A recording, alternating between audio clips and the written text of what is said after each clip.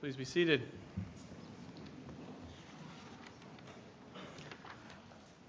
It's good to be here again. Pinch hitting, second week in a row. Glad you're all back. If you have your Bibles, open them to the prophet Joel. We'll be looking at Joel chapter 2 and looking at the theme of repentance.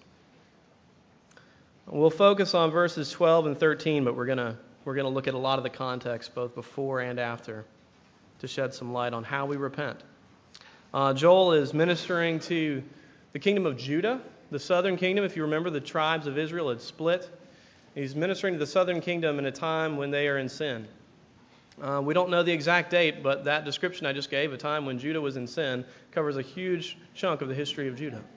We don't know when it was, but we know that there is a locust plague that either has come or is coming, and scholars are sort of split down the middle as Joel describes these beastly locusts, which are like sort of grasshopper, the Mark McGuire of grasshoppers. They're grasshoppers on steroids. And I'm a Cardinals fan, so I can say that. They're coming, and the scholars are sort of split on whether or not these are literal super grasshoppers, or are they an army coming to wipe the people out. It's a threat of judgment coming. So that's where we're going to pick up. I'm going to read a couple of verses just to give you a feel for that from chapter 1. You don't have to look at it. It's chapter 1, verse 4, introducing the locusts. What the cutting locust left, the swarming locust has eaten. What the swarming locust left, the hopping locust has eaten. And what the hopping locust left, the destroying locust has eaten. So it's all these different Hebrew words that are different types of locusts. And he's listing different breeds and types of locusts that are coming wave after wave to wipe out everything.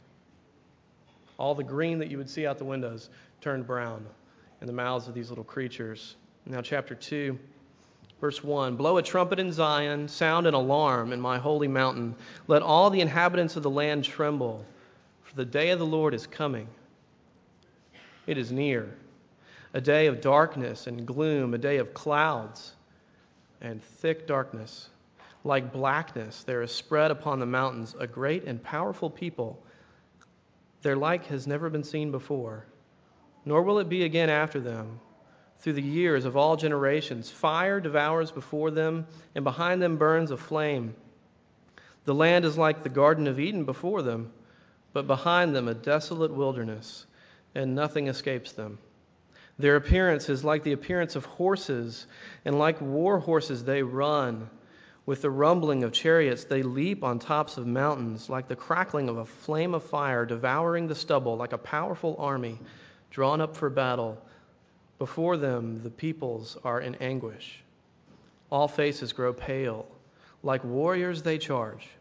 Like soldiers they scale the wall. They march, each on his way. They do not swerve from their paths. They do not jostle one another. Each marches in his path. They burst through the weapons and are not halted. They leap upon the city. They run upon the walls. They climb into the houses. They enter through the windows like a thief. The earth quakes before them. The heavens tremble. The sun and the moon are darkened, and the stars withdraw their shining. The Lord utters his voice before his army, for his camp is exceedingly great. He who executes his word is powerful. For the day of the Lord is great and very awesome. Who can endure it? If you lived in the tribe of Judah right now, you would be afraid. You would be scared. Not hypothetically scared, not dark castle at Busch Gardens scared. You'd be afraid for your life. Intimidating words. And now, the pivotal point in the book of Joel, verse 12. Yet even now, declares the Lord, return to me with all your heart, with fasting, with weeping, and with mourning, and rend your hearts and not your garments. Return to the Lord your God, for he is gracious and merciful, slow to anger, and abounding in steadfast love, and he relents over disaster. Who knows whether he will not turn and relent and leave a blessing behind him, a grain offering and a drink offering for the Lord your God. We'll stop there and pray, and then we'll try to scratch the surface here. Lord God, we thank you that you are awesome and great, and that your day is coming. We ask that you would prepare us for it. We ask that you would work in our hearts, that we would see your grace in the midst of your justice. We ask this in your name. Amen. So as I said before, the theme is repentance. You know the story of the Protestant Reformation, Martin Luther. When the Reformation began and he went to the cathedral at Wittenberg and tacked on the Wittenberg door the 95 Theses, which sparked a social, religious, cultural transformation in Europe that we're still feeling the ripples of today. And the number one thing on his list of the 95 Theses was this: when our Lord and Master Jesus Christ said, "Repent," he called for the entire life of believers to be one of repentance. His first objection to indulgences was this: when the Lord Jesus said repent, he meant for your entire life to be a lifestyle of repentance.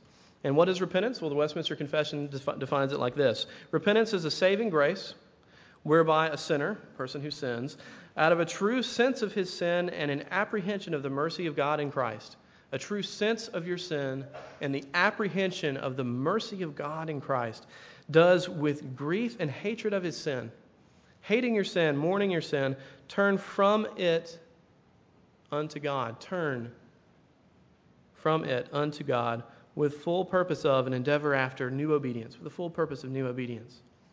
So we know that repentance is a turning from sin, a change of heart, a turn from one direction to the other, and that our entire life is supposed to be this life of continual turning away from self, turning away from sin.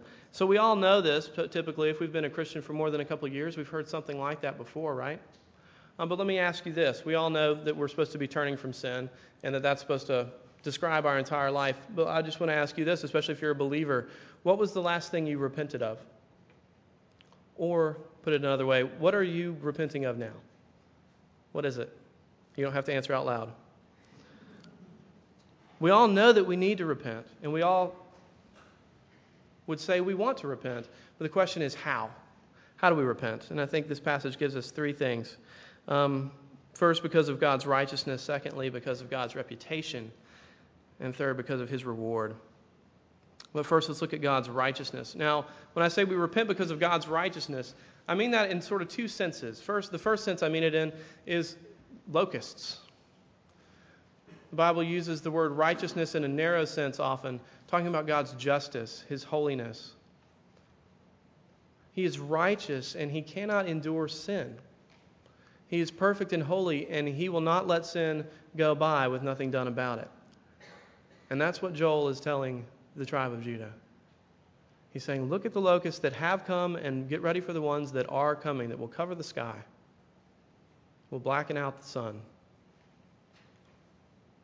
The Lord is righteous. It's a call to repentance for those of us that are presumptuous, who either believe that we have nothing to repent of, or we just don't want to. Now, the tribe of Judah, if you had asked any one of them, any member of that nation, do you know God? They would say, of course, yes, I do. Do you follow Yahweh? Yes, I do. But Joel is tapping them on the shoulder and said, see that cloud coming? It's not a thunderstorm. It's the day of the Lord. Are you sure? Don't be presumptuous.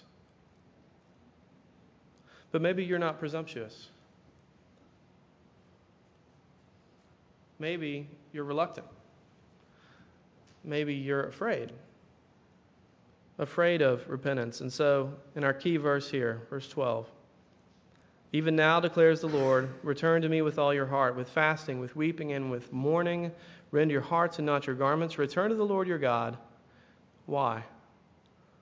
For he is gracious and merciful, slow to anger, and abounding in steadfast love. We don't repent just because of the locusts, the righteousness of his locusts. We repent because of the righteousness of his love, his character.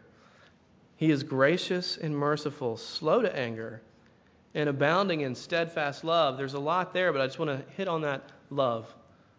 If you forgive me, I went to seminary, so I have to say things like this so that you'll believe that I actually went. The Hebrew word there is hesed, which our translators have put steadfast love. Some translations say covenant love. Others will just say love. But it's a term that's often used to describe God's love for his people, and it is a faithful, steadfast, persevering, relentless love.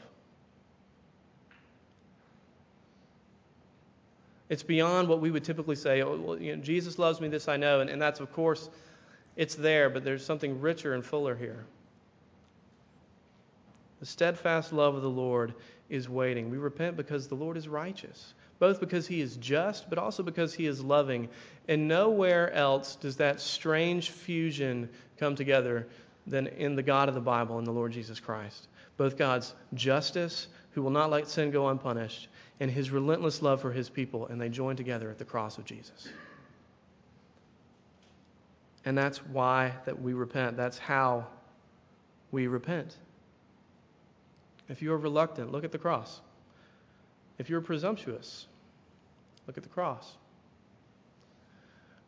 An early church father in the 3rd century named Origen talked about confession of sin to God. He talked about confession as, forgive me, this is a little graphic, but as the vomit of the soul, where your heart lets it out before God. When you confess your sin, he calls it the vomit of the soul. Recently, I was listening to a sermon. My sister used to live in San Francisco, and I was listening to a sermon by her pastor. His name's Fred. And Fred has an 8-year-old son, and he said that recently they were on a flight. And you may have children, or if you, growing up in elementary school, you remember your friend who was the faker, who was always sick and pretended, he feigned illness, but really he wasn't.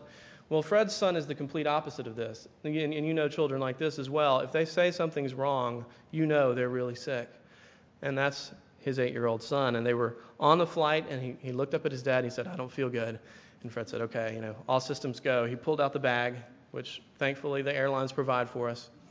And he said he thought he was going to be able to hold off, but then right as they landed, right as the wheels touched ground, it was too much for his son to handle, and there it was. But Fred was ready. He had the bag. He said it was the greatest moment of a parent. He knew that he had finally arrived. He was a true, skilled father. He was the best of the best, and he could now teach lessons on parenting. And he was there, and he had it ready. And he said it was amazing. It just was a perfect setup. His son, did the deed, sat up. Fred wiped his face with a napkin, tied up the bag. No one even seemed to notice. Put it away. Everything was fine. He said, "I'll never forget it." His son had his head between his knees, and he leaned back, and he looked up, and he said, "Thanks for catching my throw up, Dad."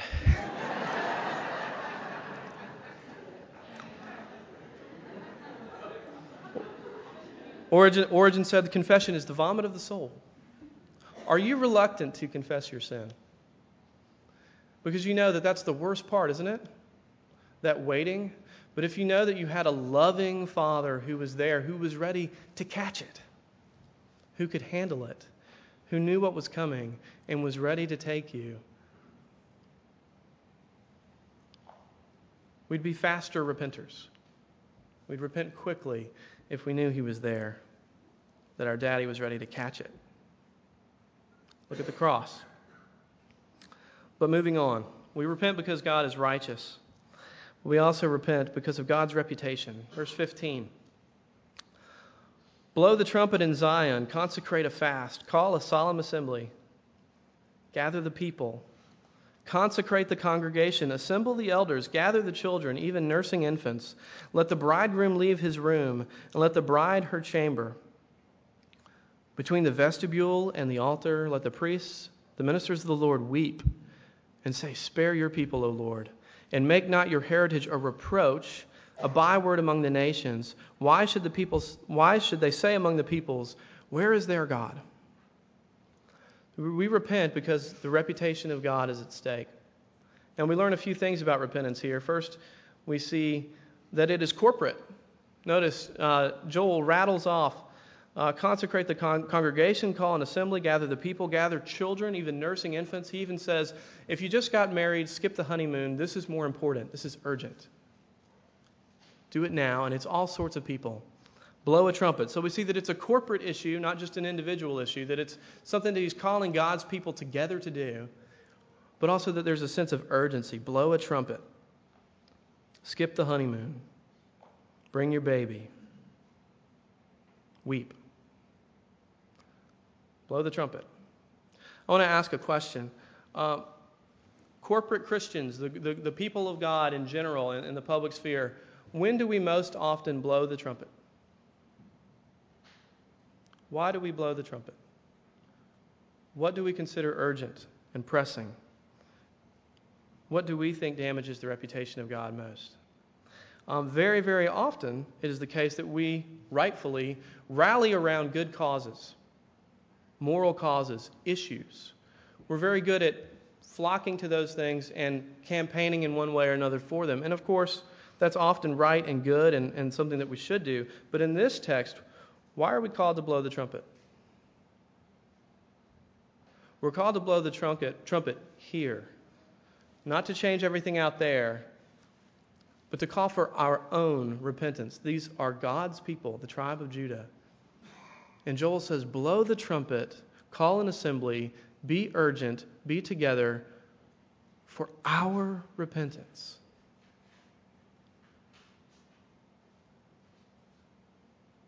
Why should they say among the peoples, where is their God? Here's the implication. When we are unrepentant as God's people, hardened, callous, slow to repent, God's reputation among the watching world is damaged. Very often, I think quite the opposite. I think I need to be the most righteous person in the neighborhood because everyone in my neighborhood knows I'm a reverend.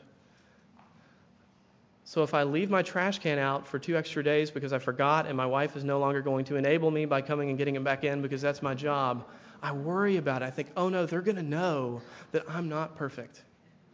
I can't let them know that I struggle. I can't let them know that I'm flawed. I can't let them know I'm a sinner. I need to be the most righteous man in the neighborhood, and then God's reputation will be good because people will say, well, Ben's so great, his God must be too. But in this passage, the reputation of God that's at stake is based upon whether or not his people will repent. And of course, that has a turning unto a life of obedience, as we said before. But it's a change of heart. He says, rend your hearts, not your garments, not just the outside signs. And so all these issues and causes that the corporate people of God love to rally around, many times those are good and right and true and things we should care about. But the prophet here says, rend your hearts and not your garments. That the manner in which we communicate the message is just as important as the message itself. That we would have hearts that are humble as much as they are bold. Dwight Moody, the famous evangelist, you probably have heard of him, and he was very well known. He was a preacher. He would travel around, and hundreds and hundreds of people were converted through his ministry. And he was a beast of a man. He was a huge, hulking man with a big beard and a booming voice. He would preach to crowds of hundreds with no amplification. This was before those times. And people would gather around just to hear him. And someone once asked his son, how did you become a Christian? When did you first believe the gospel? And he said, well, it wasn't at any of my dad's crusades or in his preaching ministry at all, actually. One night when he was a child, Dwight Moody disciplined his son unfairly. He scolded him. He spoke harshly to him when company was over at their house. And he embarrassed him. He humiliated him. And he sent him to bed early. And his son was in bed, and he said he remembered laying in bed.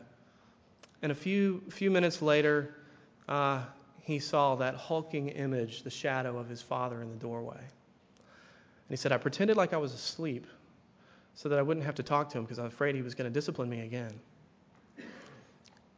And Dwight Moody's hulking voice softened. He said, son. But he still faked that he was asleep. And Dwight Moody came and he knelt down by his son's bed. And his son said, I heard my father weep over speaking harshly to me. He said, that was the first night I believed the gospel. We repent because the reputation of God is at stake. What if we flipped the paradigm? What if I changed my attitude towards my neighbors? Instead of having to be the most righteous, if I wanted them to see I'm a sinner who needs grace. God's reputation is at stake. We repent for him. But finally, we repent not just because of his righteousness or his reputation, but we repent because of his reward. Verse 18, the people do repent. They call out, just as it said here. And in verse 18, we're going to read a large section here. Then the Lord became jealous for his land, and he had pity on his people. The Lord answered and said to his people, Behold, I am sending to you grain, wine, and oil, and you will be satisfied. And I will no more make you a reproach among the nations. So the reputation is restored. I will remove the northerner from you, and the northerner is an enemy, either the locust or an army. I will remove the northerner from you, and drive him into a parched and desolate land, his vanguard into the eastern sea, his rear guard into the western sea, and the stench and foul smell of him will rise, for he has done great things. Fear not, O land. Be glad and rejoice, for the Lord has done great things. Fear not, you beasts of the field, for the pastures of the wilderness are green. The tree bears its fruit. The fig tree and the vine give their full yield. Be glad, O children of Zion, and rejoice in the Lord your God, for he has given the early rain for your vindication. He has poured down for you abundant rain, the early and the latter rain as before. The threshing floors shall be full of grain. The vats shall overflow with wine and oil. I will restore to you the years that the swarming locust has eaten, the hopper, the destroyer, and the cutter, my great army, which I sent among you. We'll stop there. We repent because of God's reward. He says, I will restore to you this judgment that has come on the land because of their sin. Everything that's been taken away, God says, you've repented. I'm going to restore it. The desert is now green. Death is now life. And the hinge of the verse, the hinge of the chapter, the hinge of Joel, is that call. Rend your hearts and not your garments. Turn to the Lord, even now. Turn to me with all your hearts. God responds to his people's repentance with restoration. The kingdom comes. Things are set right as God's people repent. And you know the power of repentance in your own life, don't you? Now, I'm not talking about a health and wealth gospel that you're going to get a raise if you'll repent, or that dry spot in your front lawn because it hasn't been raining enough this summer is going to go away if you repent this afternoon. That's not what the prophet's saying. He's given this imagery of creation restored, of things being set right on earth the way they were supposed to be from the beginning. God's will being done on earth as it is in heaven. That comes through the repentance of God's people. His restoration. And you know the power of this in your life. You know what it's like, perhaps like Dwight Moody's son, when someone comes to you and they confess their sin and they repent to you and they apologize, and the power that has to soften your heart. Or maybe you know the opposite. You know what it's like when someone is hard and will not forgive, and you've always been punished, and you needed a father who would kneel down by your bed and weep, but it never happened.